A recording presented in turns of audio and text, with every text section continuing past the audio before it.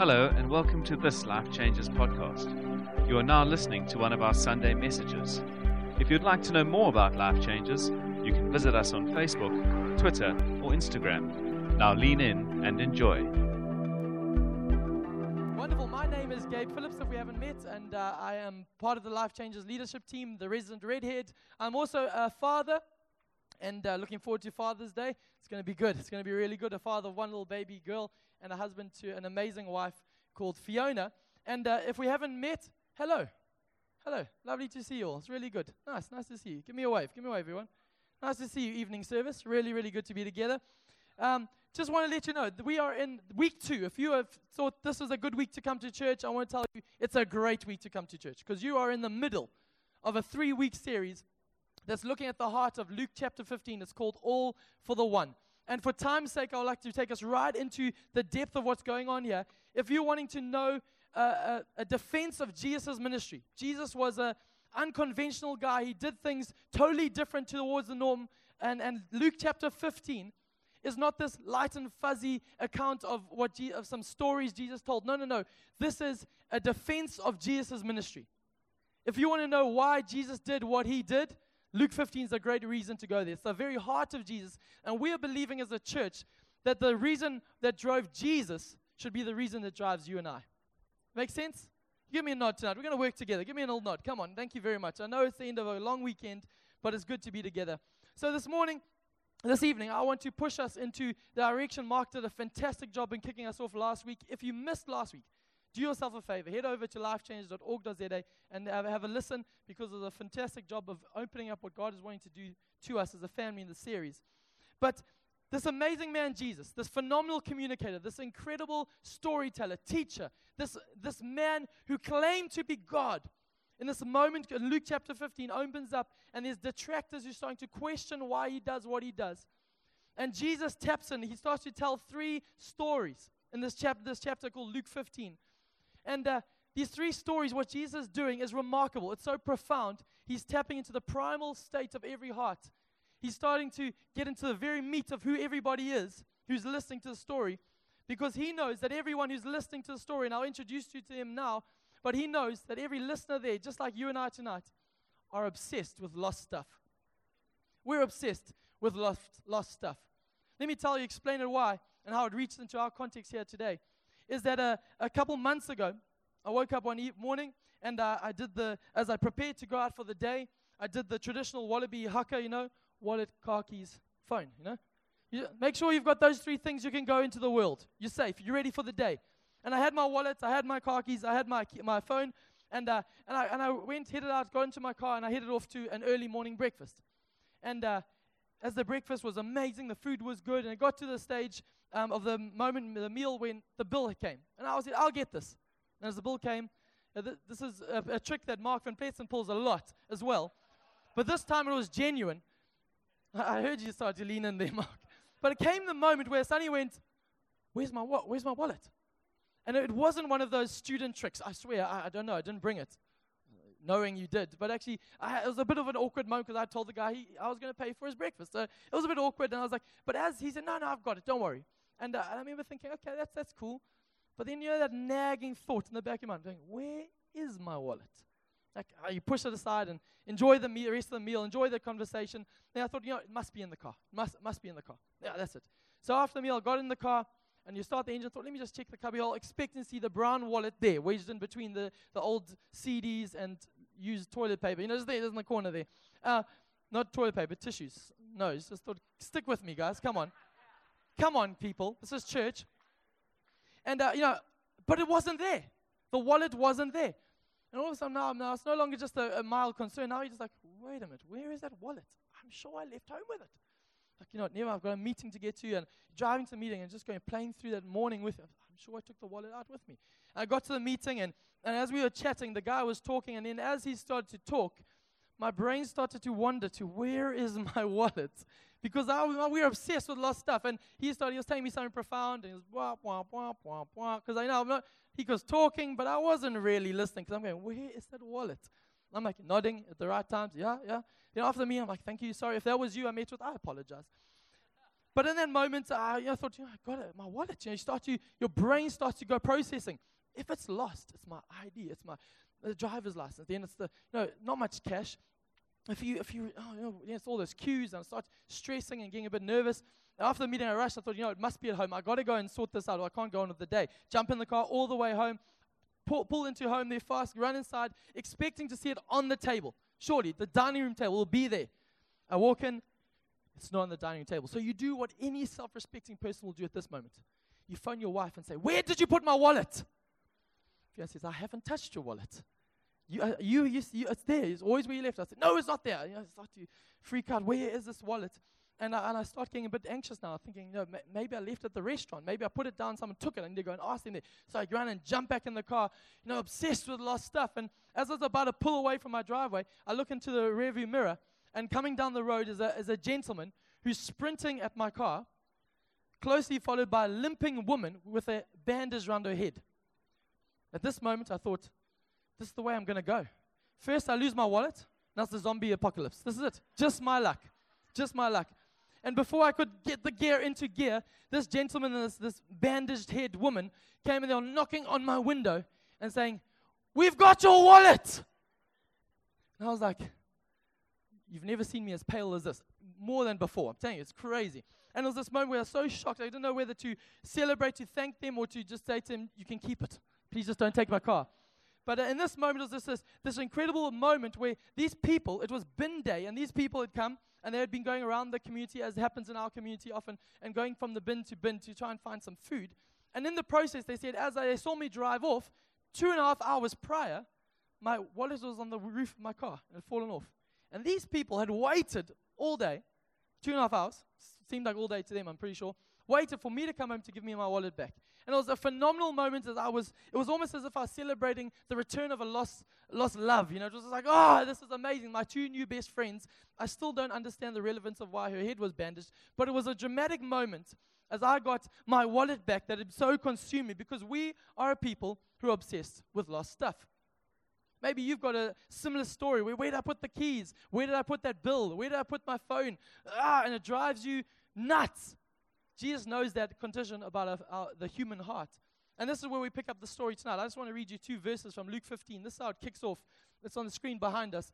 And it says this: "Many dishonest tax collectors and other notorious sinners often gathered around to listen as Jesus taught the people. This raised concerns with the Jewish religious leaders and experts of the law. Indignant, they grumbled and complained, saying, 'Look at how this man welcomes sinners and eats with them.'" Pause there before we move on. 2 things just to bring to light. I love it says there are many dishonest tax collectors and other notorious sinners.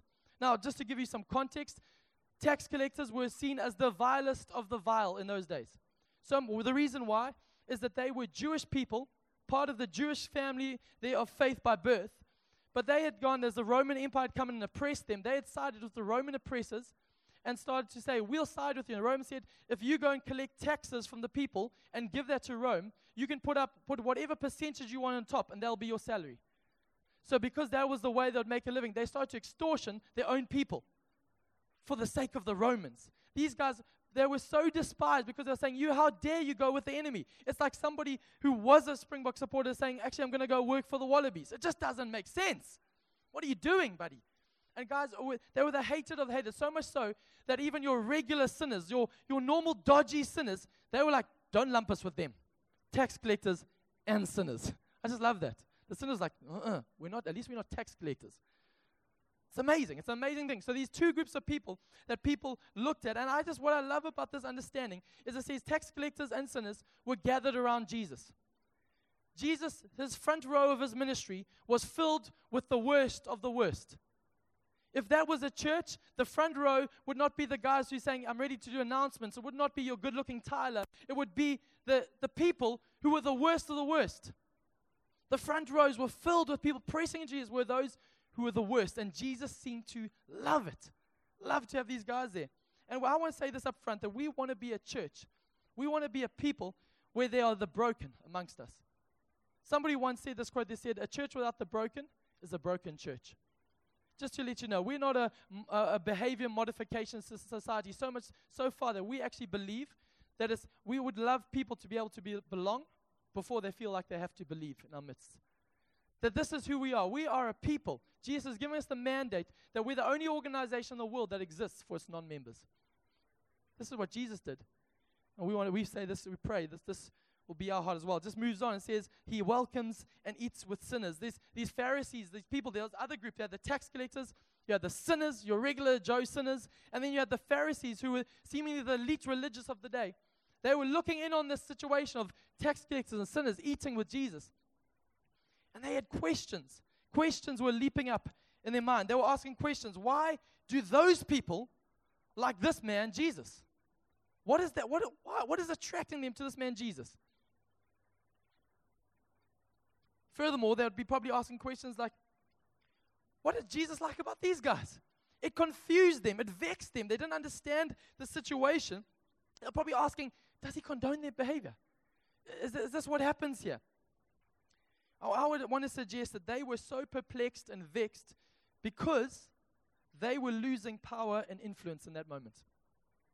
What I mean by that, because the Pharisees on that day they had the corner on the market of deciding who was in and who was out.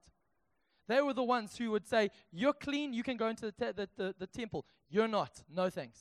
They were the ones who had that. And Jesus was saying, came this rabbi from Nazareth, was turning on his head and was actually saying, actually, no, I'm going to tell you that tax collectors, sinners, come. You can come and you can come draw near to a rabbi, a teacher, and also to God. And they were getting freaked out because they were losing power. They were losing authority in this moment. They were looking at Jesus. So they're getting so frustrated.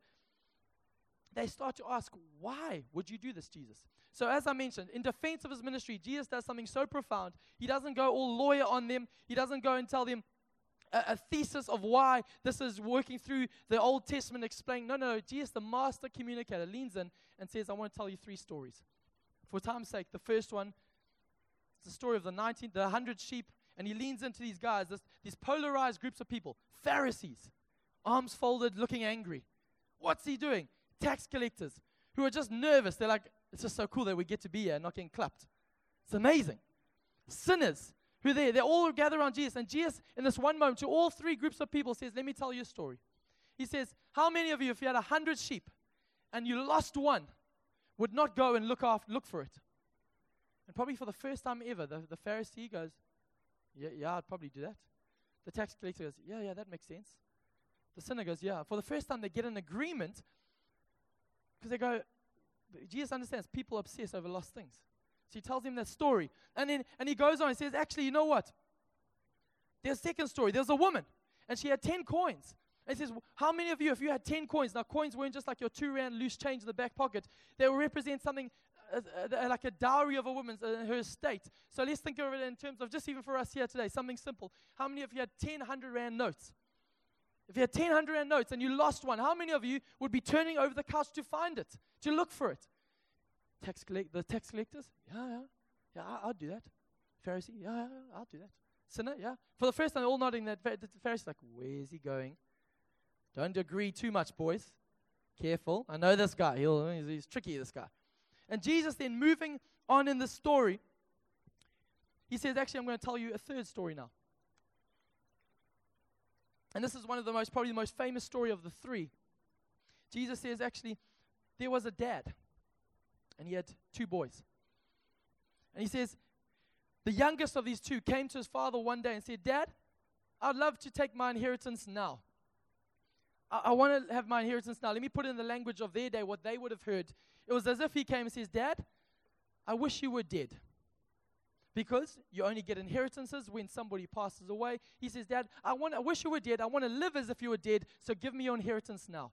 Now, 3 groups of people couldn't be more polarized. In that moment, they're all unified because in that culture, no matter how far you go, to embarrass your father and say that was as high as blasphemy. So in that moment, the Pharisees are like, highball. It's in the text. The Message version. The tax collector's like, no ways. That boy, oh my word, he's going to get it. The sinners are like, yo, that's hectic.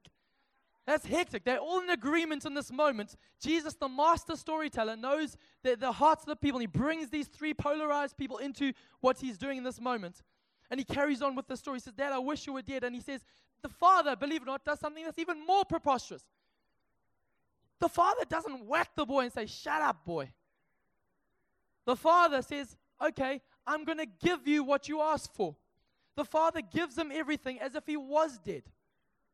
Just it blows their mind. They are going, no ways. These guys have almost, I can imagine in this moment, almost forgetting where they are. They're like it's like a movie. They're like, no ways, no, can't believe it.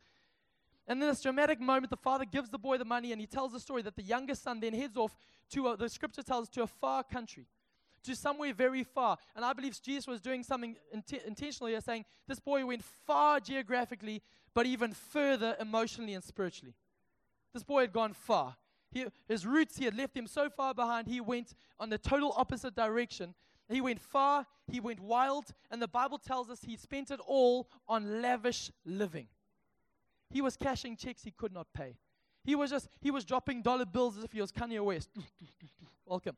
He was paying for drinks. Drinks on me, boys! Walk into clubs. He was the most, in this foreign land, he became the talk of the town because he was a guy who was dropping bucks on everything, paying for Ubers, home for everyone. Just like, Ubers, on me.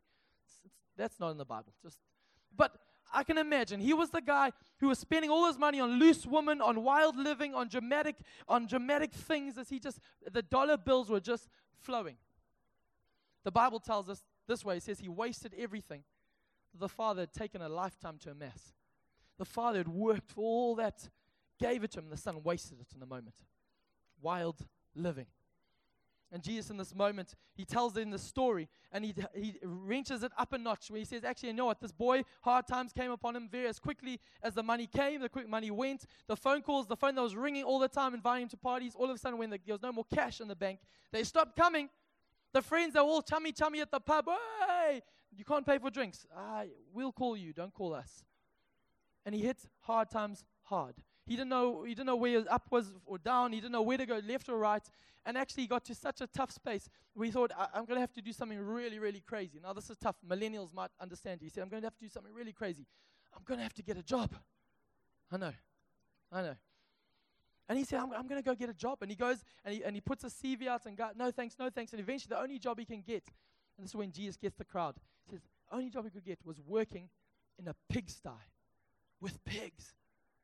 And now, Pharisees are like, you are joking. The tax collector starts dry heaving. Pigsty, no. The sinner's like, I can't listen anymore, I can't. Why? Because in a Jewish context, this was the most horrific thing. A Jewish boy had not only just blasphemed his father, a Jewish boy had not only taken the money and just spent it wildly and gone far geographically, spiritually, emotionally. He was now at the very bottom rung of society. He was in the one place they were forbidden to even touch. If you went near pigs, if you even thought, you would just be disqualified from any inheritance. Spiritually, you'll be disqualified from coming to God. You were the outcast if you went into the pigsty. And this is where Jesus puts the man of the story right in the middle of the muck. And these guys are like, I can't hear it any longer. I can't. This is crazy. And Jesus says, you think that's bad? The boy starts to get hungry. He starts to eye the food that the pigs are eating. He's watching. He's like, maybe they'll be tasting good in my empty belly. And these guys are like, oh my goodness, this guy, I hope he's going to get what he deserves. This boy, can't have it. So in this moment here, Jesus could have stopped the story and said, that's the end of my story. And all three of them would have left really happy, going, you know what? I've got a great story to tell my kids at home. Don't ever dishonor your father, or you'll end up in a pigsty. All of them were like, that's a great story. Good story, Jesus. We like that one with a moral. Don't dishonor your father. It's a good one. But Jesus takes a breath and says, but there's more. And they're like, there's more? Jesus keeps going, and he says this. He says, then the boy, the word is used, he came to his senses.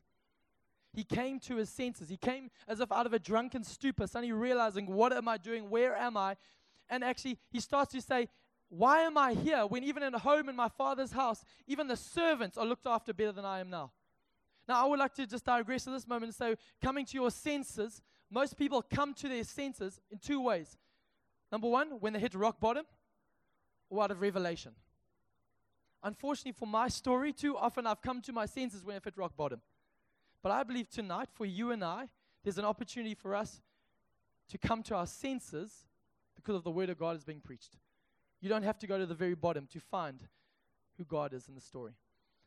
Moves on in the story, and he comes to us and he says, I'm going to go back to Dad. And he says, he starts prepping a speech, and he starts going, actually, you know what? I'm going to go home. I'm going to plead my case. I'm going to work out a system of paying back Dad. I'll work this amount of hours. I can do that. I'll work overtime. Whatever he needs me to do, I'm on it, and I'll pay him back over years. If we can work out a system, Dad, he's a businessman. I'll appeal to his business sense. He'll get that. And he's trying to justify it and perk himself up because he's very nervous about this moment. And he starts to head home. And I can imagine the Pharisees, the tax collectors, the sinners, all alike now going, that boy is going to get one heck of a lashing, and they'll be good. You know, it's like one of those stories where you really want the villain of the story just to get what's coming his way. They're all wanting that. Like, come on. Yeah, Jesus, set this boy up. And he says, the boy starts walking home. There's an emotional soundtrack in the background, I can imagine. A few flashbacks. And he's on his way back. And the Bible tells us that while he was still a long way off, it says the father saw him and ran to him. It's this amazing, incredible thing. Incredible. And the scripture says the father saw him, ran to him, and it says why? Because his heart was filled with blank. Now, I can imagine Jesus would have, if I was Jesus in that moment, said, because his heart was filled with, and he would have asked, what do you guys say, Pharisees? They would have said, anger. Of course. He's wasted everything. He's embarrassed the family. He's tarnished the name of the religious society of the day. This boy father is justified to be filled with anger. Tax collector says, anger. Even we're not that bad. We don't even eat bacon. Sinners are like, no, anger. The father was filled with anger. Surely, that makes sense. But Jesus takes a breath and says, the father was filled with compassion. Now, what's remarkable, I think when we read that word, compassion often means like, for me, it has this almost weak edge. Like, I feel sorry for the person. The proper Greek rendering, it says the father felt wild joy and pain as if it was his own. This mixture of emotion of wild joy of seeing his son and the pain, knowing the pain his son had gone through as if it was his own. And this compassion led to the father running to the son. This is the incredible thing as the story went on. Jesus says, and just he's freaking out the people listening. He says, the father ran to the son coming home. Now, this was preposterous because in the Jewish culture, men didn't run. Only men who were poor or men who were running from something would run. If they were in trouble, if they had no money, they would be running. But actually, this was a father who seems to have some means, and he was running. What this meant for them, wearing their long robes in those days, their outfits of choice, what was cool in those days, meant he would have had to run, would have had to hike up his skirt like a little girl and sprint towards his son. This is another moment where this is just not fitting in their paradigms, no matter which lens of the three you're looking through. It just didn't make sense that this dad would run and embarrass himself. He'll embarrass himself for the sake of this boy. Said he ran towards the boy. The next thing says he threw his arms around him and kissed him. The Greek says it kissed him and kissed him and kissed him. This is one of those moments where you start kissing your boy and just don't stop. And your boy's like, okay, enough, Dad, enough. This is the response of the father, not some light and fluffy, hello, son, nice to have you home.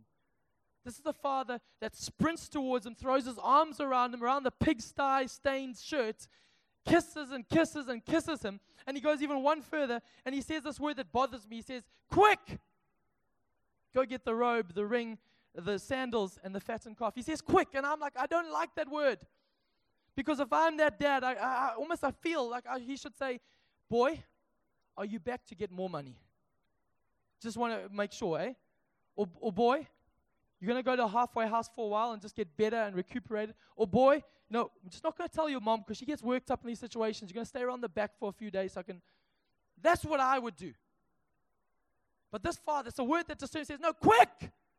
First on the agenda, get the ring, get the robe, get the sandals, get the fattened calf that we've been fattening up and getting ready for that massive shindig that we had planned for some time. Tonight is the night we're going to party. This was not the response the boy was expecting. It was definitely not the response that the Pharisees, the tax collectors, the sinners were expecting. They all shocked at this moment. I want to say at this moment that the son, what the father was doing here, was the father was reminding that the son was his son by birth, not by worth. Let me say it again. He was reminding his son that his son was his son by birth, not by worth. Too many times we live with this, I'm in credit or I'm in debt towards God. I am in, I'm out. Am I his son? It's like we play the hokey pokey. I'm feeling good or I'm feeling bad. He loves me not. Sir, ma'am, you are his son, his daughter by birth, not by your worth. At the center of his will is not you, it's his son Jesus. And his son Jesus has paid the ultimate price for you and I. So if we're at the center, we got to stay at the center. But Jesus at the center, so the good news is he's always going to be at the center. We're sons by birth, not by worth. And I want to remind you of this. When the Father says, let's celebrate, let's throw a party. If you're wanting to know what heaven is like, many times at funerals, they'll start, people conjure up images of fluffy white clouds and floating around, humming Amazing Grace and cherubims, playing little, I don't know what that is, small violins. I'm not too sure. Didn't work that one through in my head. Mine was never my skill. But heaven is like that. I want to tell you, this chapter probably gives a very clear description of what heaven's like. It is party central. The first story says Jesus, 99, one goes lost, he finds it. What do? We throw down in celebration. The coins, 10 coins of lost, one is lost, 10, 9, one's found. What happens? We throw down in celebration. Here he says, the one who was lost, he's come home, we're going to party. If you don't like parties and loud noise and joy upon joy upon joy, you might have the wrong destination. Because heaven, I believe, is that if we look at the representation of the Father, it's not a Father that's keeping score, it's a Father that's ready to rejoice. Let me tell you, as we move on, this incredible story, Jesus takes tangent and he says, actually, you know what? There was also another brother. And this other brother, the older one, who'd been working, toiling for the Father all these years, and says this, the older brother heard the noise of the party. That's how he knows it was a good party. He was out in the field and he heard the noise. That's a big, bass spins were going. Just a thought. He heard the noise and he says to the servant, what's going on? My 21st is not for 2 weeks, man. Are they practicing? Hey, the fattened calf for that 21st is going to kiff, eh? And the servant goes, oh, it's awkward. Your brother, you know the one that you don't like, he's come home. You know the one that's been with prostitutes, that you've been checking on Instagram, you actually blocked him because you're like, I can't see that debauchery any longer. Just like, no, I can't. Yeah, you know that one? Yeah. He's come home and your dad is having a party for him and killed your cow, probably. He did what? And at this moment he says, the scripture says, the older brother was filled with blank. Now, these guys listening are like, we got it wrong the first time. What was he filled with? Then you go, no, anger. Anger. Yes, that's what I was going to say. He was filled with anger. The Message translation says he stalked around and sulked, refusing to go in.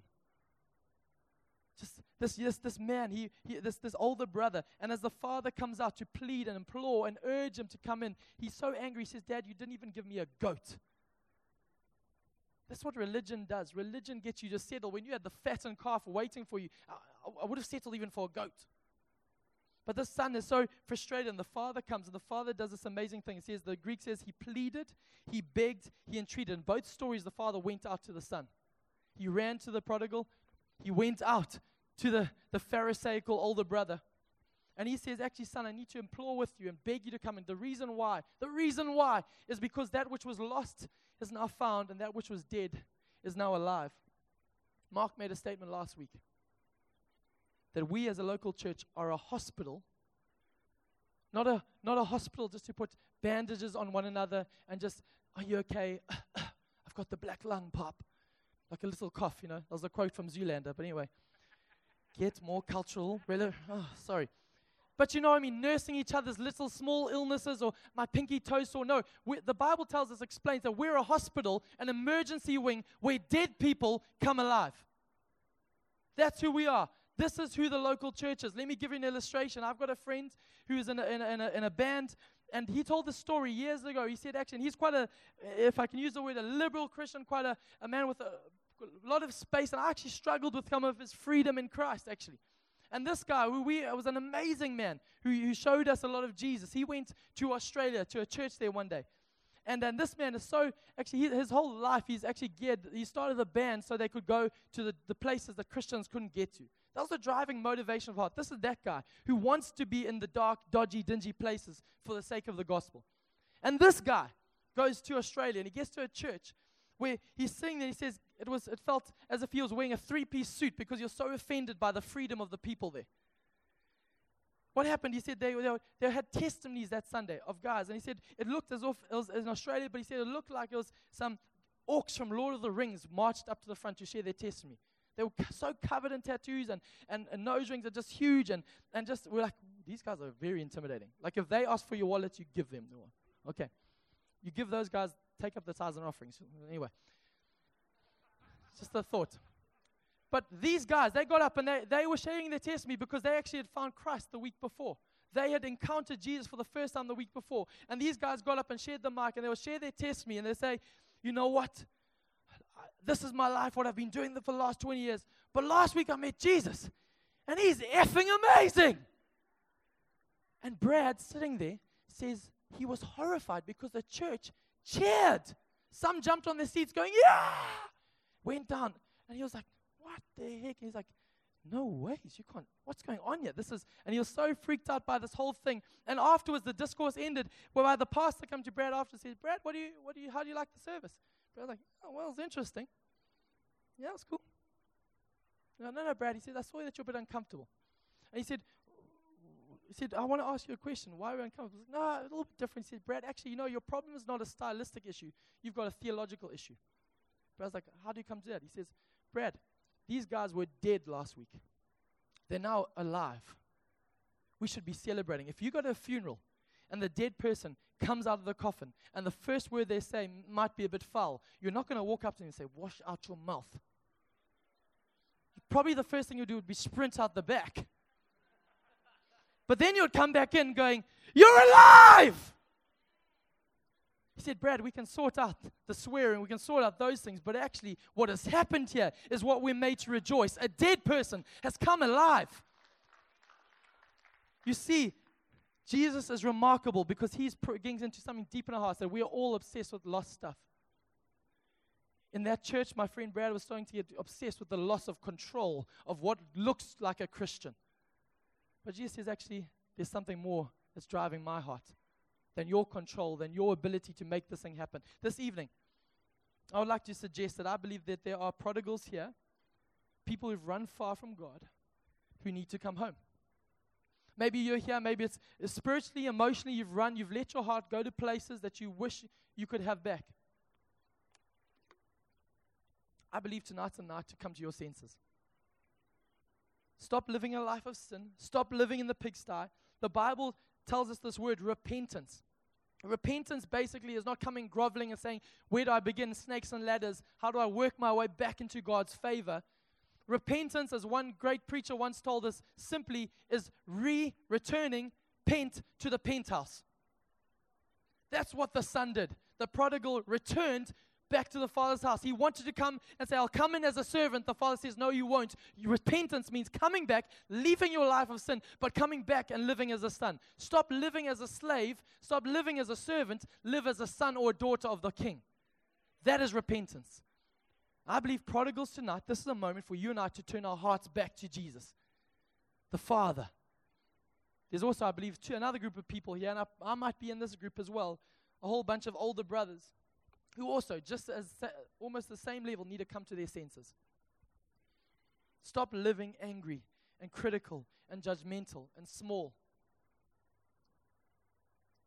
You see, it's the prodigal versus the Pharisee, the self-destructive versus self-righteous.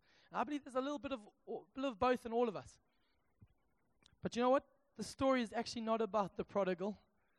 It's actually not about the older brother. It's been mistitled. The story that Jesus was telling that day was actually raising up a central character, the Father. And I want to tell you that today, again, you're not the center of your story. Thank God there's a Father who is. Who says, I will rewrite your future if you allow me. And this is what the Father is saying. And I want to give you understanding of who the Father is. 3 points. The first one will come behind me very quickly. Is this who the Father is? The Father seeks. In this story, the Father seeks. He will never stop seeking. He searches out. He runs far, and His grace runs further still. You think you've sinned too far? The Father is seeking and seeking you out past that limit. His grace goes further than any sin. This is who the Father is. Secondly, the Father doesn't just seek, He's also running. The Father runs. And I love the fact that the only time in Scripture we see that the Father or representation of God running is to the sinner coming home. He's never in a hurry. He's never stressed. The only time He hikes up his skirt and runs is to the son coming home. This is the logic. Met someone the other day and they said to me, I've sinned too badly to come to church. Here's the logic. I am too sick. I can't go to the doctor. Surely, Jesus is this. The church should be the source of healing for those who are too far gone. And Jesus goes, you haven't seen how far I've gone. I died for you.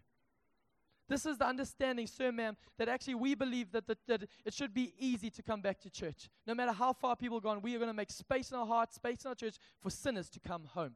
That's why we exist, because I was once one. And He came after me. The Father seeks, the Father runs, and finally the Father celebrates. I love that image of the running, dancing, kissing Father. And He clothes him, He empowers him, and He doesn't hold him at arm's length. This is the Father that we serve, a seeking, running, celebrating Father over one thing.